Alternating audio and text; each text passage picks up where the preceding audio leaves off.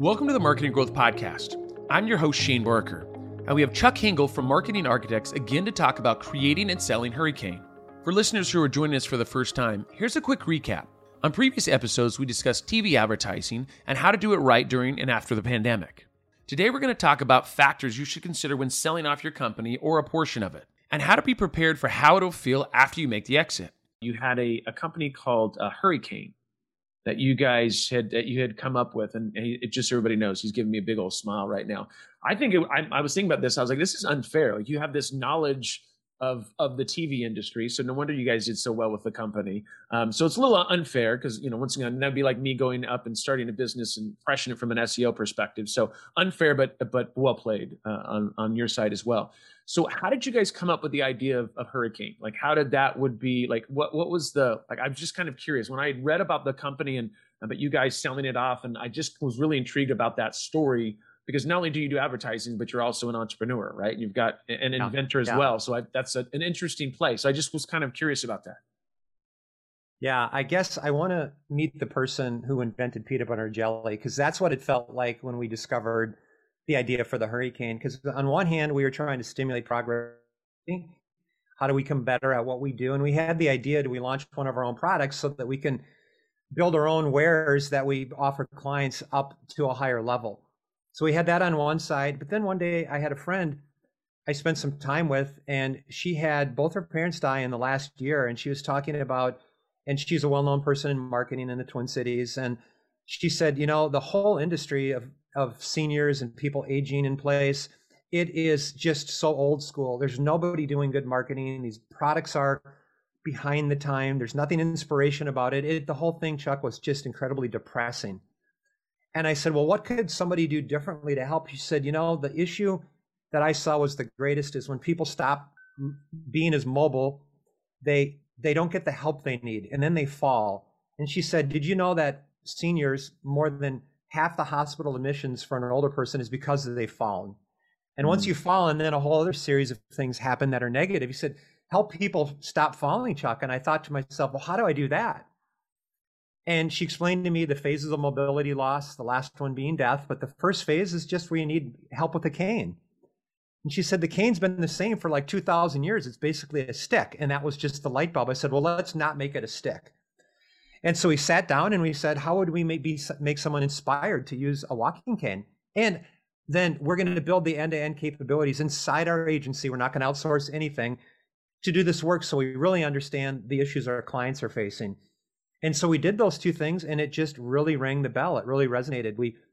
The hardest part was the product invention side because we didn't have manufacturing experience and things, and I was running around Asia trying to find factories. And the marketing side, we just do the things that we do for clients today. We built a brand, and that was amazing, and we A/B tested to find the right price point and the right offer and the right message, and we put a website together, and the conversion increased 400% over the first 90 days because we A/B tested, which you recommend to everybody, right?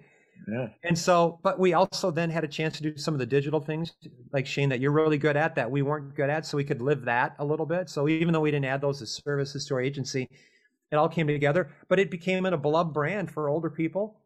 And it inspired really a whole growth in the category. We heard from everyone that sells those kind of products that sales were up substantially because we inspired seniors to be aware that, it's not so bad. If you're losing a little mobility, it's okay to get a little help. And the product, it worked kind of like the human body. It pivots on the bottom like your ankle. It folds like your knee. And it's more stable than a traditional cane. But the key moment was when I walked into our creative leader's office, and he said, Chuck, hang on a second. He said, can you make this product do this? And he took the cane and he slammed it on his desk and he was holding the base of it so it wouldn't fall over. And I go, do what? He said, he let go of it and it fell. And I go, what do you want me to do? He said, pick the cane up. Can you make this cane stand when I let go of it? Because then it'll be the cane that stands alone. And it was so exciting. So we made the base wider and we made it stand up on its own. And that was the key feature that consumers like the best. They could let go of their cane. It wouldn't fall over. That's a really embarrassing moment for a senior. And it's hard to pick it up if it falls over.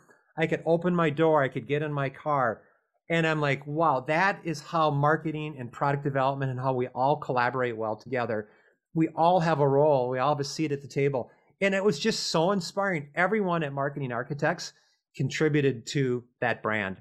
Ultimately, we're not in the business of selling product. We probably want to let it go on too long, but it generated many, many millions in revenue. And we had a nice exit to a big company that's in the business of selling those kind of products. And they've continued to be a client of ours and do a really good job with that product. But it's in the home it should be now.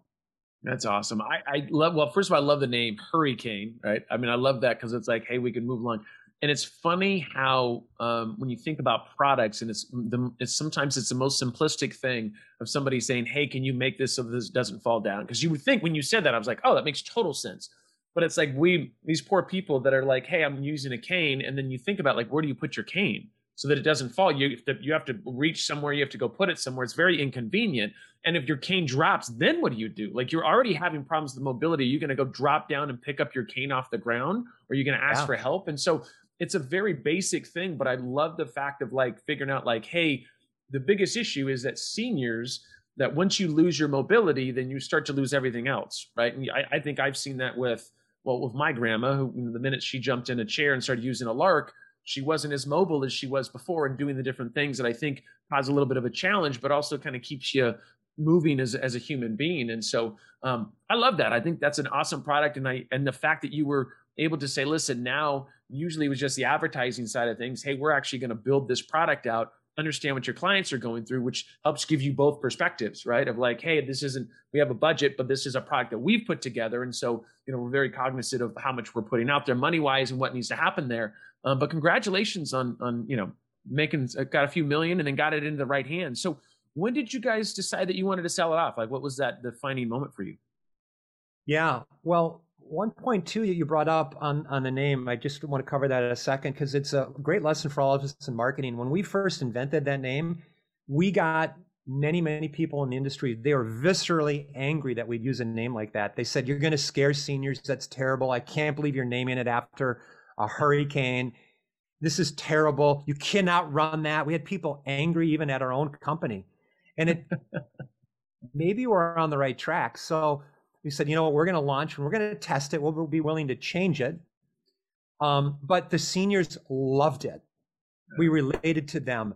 And it turns out one of the motivators for seniors is when other people think what they use is cool. That's why seniors tell stories to young kids. When I was your age, blah, blah, blah. Well, that's a big motivator. And so there was nobody offended within our target audience. So it's always reminded me to keep my opinion really close to myself. I'm wrong a lot in this business, Shane. You probably are as well, right? Absolutely. Yeah. Because we've been doing it so long, but to let the ideas of the creators come through, and there's ways to test these, but don't be afraid to go after the crazy ideas. So anyways, that was that.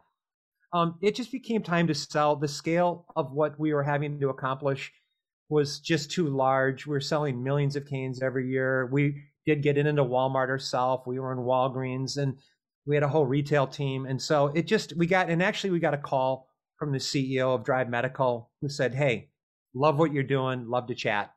So we didn't proactively shop it and they contacted us and it just felt like the right thing to do. But it's hard to let go of it. It was kind of our baby. And so that's hard. Well, that's never easy. So I've only sold one of my businesses, and it was difficult. You don't realize how connected you are to that. Another thing I want to point out is that what I think a very important point of this is you talked about the seniors loving it. The seniors in this example are the data, right? Like we have our own thing of like, hey, we don't think the idea, the name, oh my gosh, why would you say hurry and cane, and knowing that people can't move fast and all these things of like, oh, maybe we shouldn't. And then all of a sudden the seniors like, we love it. And if you would have stuck with whoever at your company or other people's opinions and said, hey, maybe we shouldn't launch this thing because it's not the right name. Once again, those are our own things that we bring to the table, but that might not be right. I mean, so I think that's what I love there is like, hey, the seniors are like, hey, we love the name. Like, it's okay. That's all we care about. That's who buying it. It's not somebody at your table or somebody who have invested or whatever that is. It's like, hey, let's give this thing a try. Let's see. And if it flops and it doesn't go well, we still have the concept of what it is and we can change the name, but like, let's put it out there, right? Let's just see what people say. And if they love it, great. We keep doing it. If they don't, we can pivot and make changes. So, right.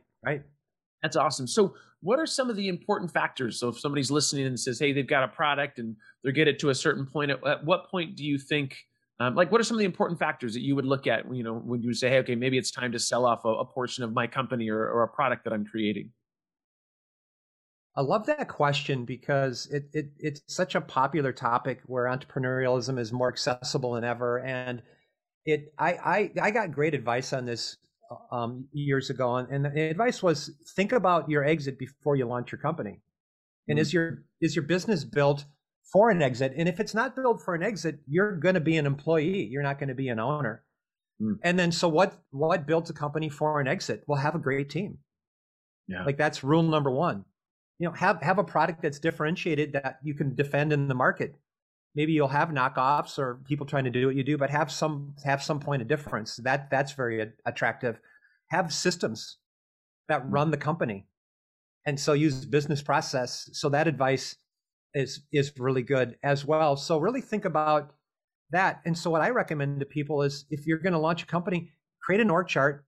And if you're going to launch it on your own, put your name in every org chart box. You're going to be the accountant. You're going to be the ops person. You're going to be customer service. You're going to be product. You're going to be sales. Put your name in every box, and then decide, well, if I'm going to grow this, how do I get my name out of these boxes? Yeah. And your business is probably not sellable until you have a few names in other boxes. Companies aren't looking for companies run by one person. Maybe, but more likely they're going to be buying a team and a company. When is the time right? Well, I think that's a matter of the heart to a certain degree. If you're really money motivated and that time's just right for that, well, then go for it. But a lot of times, entrepreneurs, as you know, Shane, you're not starting it for the money. It's something you're passionate about. Yeah. Something you love. You're scratching your own itch. You're solving a problem. I'm still doing this 24 years ago. I'm still solving problems that get my adrenaline going every day. It's not time to leave. So why would I do that? So that's a long time for an entrepreneur to hang a shingle in one area. That shows you how fun I think advertising is, that I'd be captivated by it this long. Well, frankly, the hurricane, that was 4.5 years. Well, that was about the right cycle for that business. Yeah. And so everyone's answer is going to be different, but what a great question to ask. So people think about it now. I love that. The exit. I mean, that's, before, so the last, let's say 10 years, let's say last 5 years, let's be honest, putting processes in place. And that was one thing. There was a book that I read, and I can't remember what book it was at this point, but what was interesting to me was, if you were to leave your business for a week, 2 weeks, a month, whatever, would your business still run? And there was a point in my life when I wasn't. I was working 18 hours, and I was the middle of everything. I realized I was the reason we weren't getting to that next level, because I approved everything and everything had to been run through me. And I realized, like, nobody's going to want to buy my business, because if I got hit by a truck tomorrow, hopefully that doesn't happen. But if it did happen, well, now I'm prepared for it. Like, everybody would be fine. But 10 years ago, there's no way that I would have been prepared. Like, I was everything to the company. And so it's like, but you don't really have a company. If you can't leave, and this was my big thing, is like, I would go leave for a weekend, and my wife and I would always joke around. My wife's like, "You going to bring your girlfriend?" Which, my girlfriend was my laptop, which I brought pretty much everywhere we went, which is, is a disease. And so I would just do this. And so I realized, like, without me, this is nothing. I can't sell this thing because I don't have processes in place. I'm the cog in the wheel and everything. And nobody's going to want to buy that for the most part. So what I realized is, like, hey, how do we put these processes in place? How do you make yourself replaceable? Right? That really is the goal of this thing. It's like, and you talked about, like, putting your name in these buckets, and guess what? You're the president, you're the secretary, you're the treasurer, you're janitor, you're all these things. But you need to have somebody replace you in those areas. And there'll be a point when you even should be replaced. And so now you have a business that, assuming, that you're okay with that, you can sell it, because you can take these processes and give it to somebody else and say, hey, my $5 million baby now needs to be a $15 million baby. And you're already in the industry. You already have the channels. Let's make it happen. And it sounds like that's what happened to where you guys were at. You got that call, which, was always a great call, because you're like, well, it's just kind of my baby. Oh, for that amount? Yeah, we could absolutely sell off. Let me go ahead and take a look at what that means. And that definitely makes sense. But I think having that in the beginning, understanding, assuming you want to exit, or what is your plans with the business? Is it to have it for 20 years? Or it's, hey, my goal in 5 years is generate this much in sales, and then find somebody to be able to sell the business to. So I love that. That's phenomenal idea or advice. So what lessons did you learn from selling off Hurricane? I mean, I know that I know there's probably a lot of things that happen. Once again, you get that call and you're like, wait a second, I guess we might be selling the company. So what are some of the lessons you learned from that? Well, it was a good process. I would recommend everyone get really good advice on the process. You should use a good attorney who's got experience in that area. Mm. You should recognize it's a process and it's a negotiation, and you should be good at that if you want to maximize the value of your business. And so that was it. It's like almost like a dance where, yes, it's a financial transaction, but it's the meeting of minds between people that matter a lot for that. Be prepared for when you exit, what it's going to feel like when it's gone. Is that something you're comfortable with? And are you going to miss it? And it's hard to project how you feel, but I think that's important. Do you have the next thing you're going to go do? Some people are really good at getting multiple things started in their career, but it's pretty rare. That's why Elon Musk is so rare. He's one of the first people that ever built multiple billion-dollar businesses. Well, even on a smaller business level, it's, can you do that next, or should you stick with what you have? Are you okay running a smaller business it's stable on a long-term basis? So I think having that personal board of directors who can guide you with that. Now, if you've raised money, it's going to be easier because they're going to be in your ear what they want you to do. Yeah, they're going to want to return. Times. So I think this advice is more for someone that maybe started a private business and hasn't raised a lot of money, or maybe it's just friends and family that aren't asking for an exit. But if you have investors, then the question really is, well, what do they want? And they'll give you that advice. So I don't know. It's definitely, I think if you've reached a point where you could think of selling, I would say that what a great finish line. What a great reward for an entrepreneur to have built something that could be sold. That is really hard to do. When you think 95% of businesses are gone before year 5, that's not through sale. They just don't make it. It's so rare. I saw a stat on our company the other day. Only 1 in 2,000 companies reach it to our stage. So I'm like, okay, well, I'm kind of addicted to that now. Like, well, how far can this go? I'd like to see it go a little farther. And so I don't know. But building something that's enduring, it's going to work whether you stay long-term or whether you're going to sell. It's the same answer for both paths. Build something enduring. Someone's either going to want it or you're going to want to stay. Either way, you win. Yeah, I love that.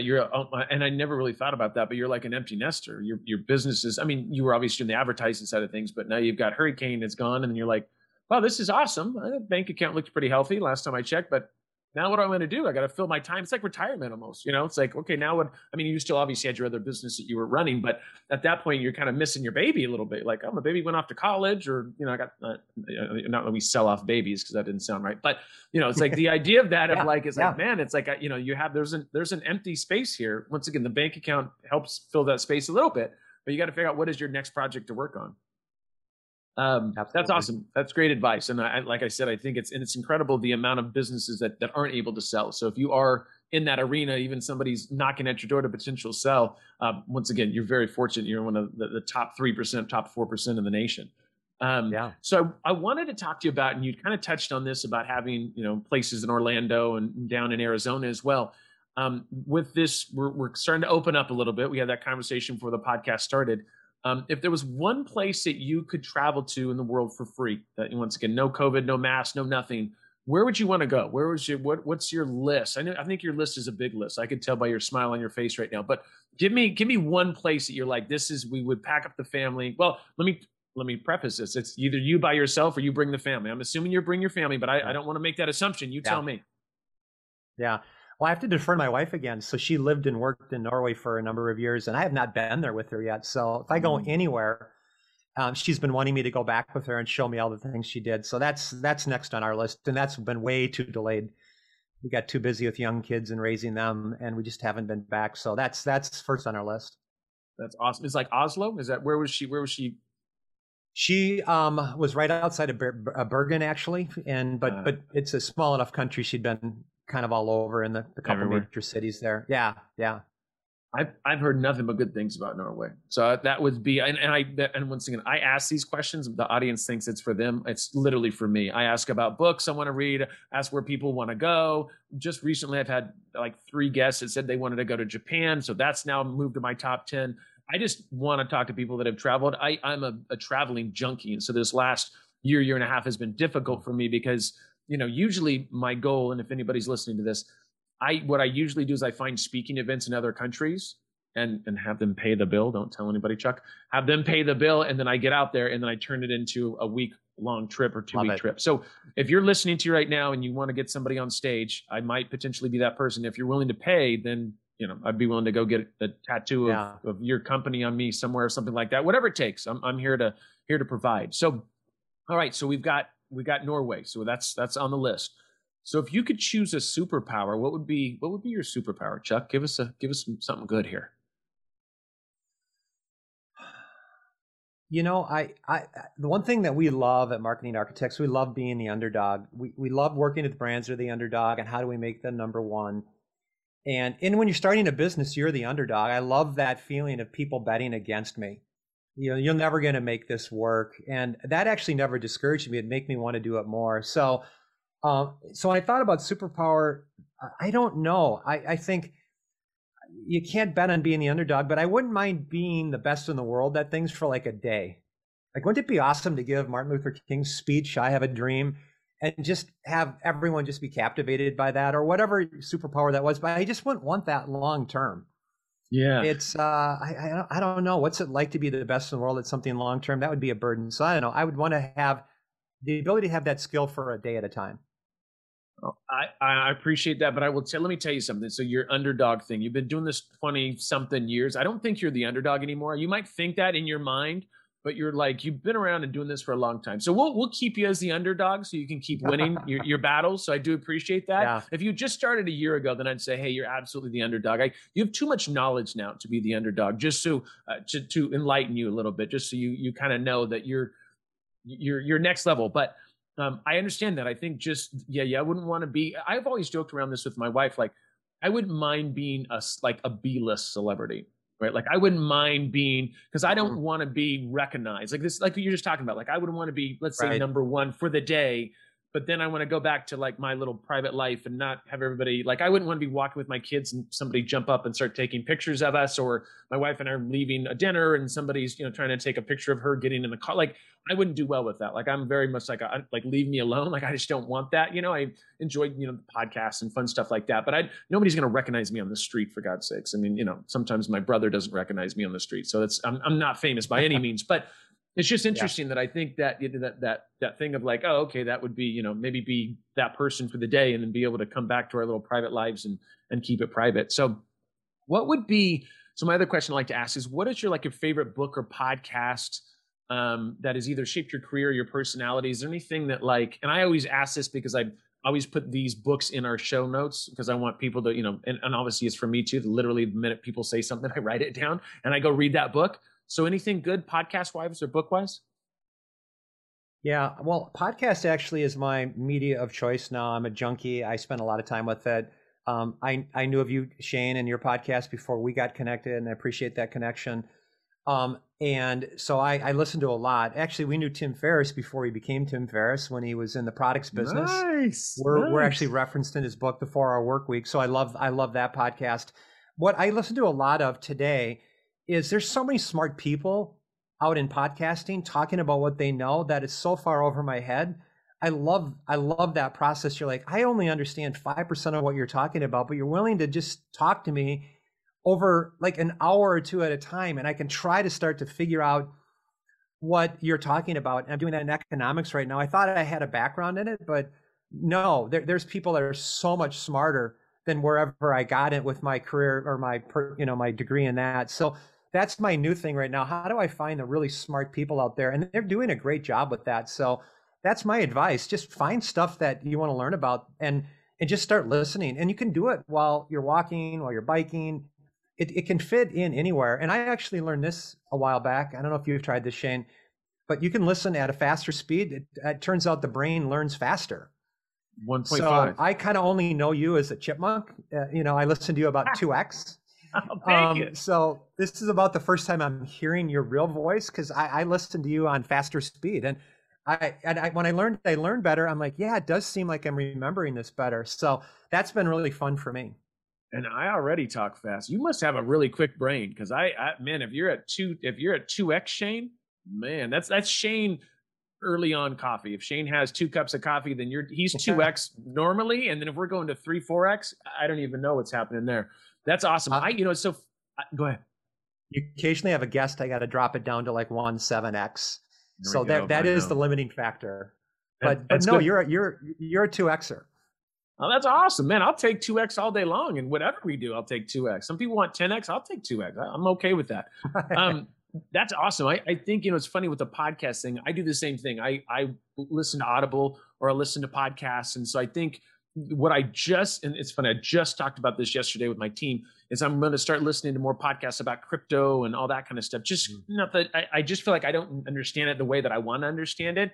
Not necessarily to invest, but more just, you can go listen to a podcast. And once again, people that are way more intelligent than myself in regards to crypto and in regards to just about anything in life. But I can listen to that, and you can kind of get up to speed on where things are at, and really, it's a quick education on things. So I love that. I think the access to knowledge is there, and it's like that's what's so awesome is you can learn something and be a lot better than most people within a few hours by or listening to a book or whatever that may be.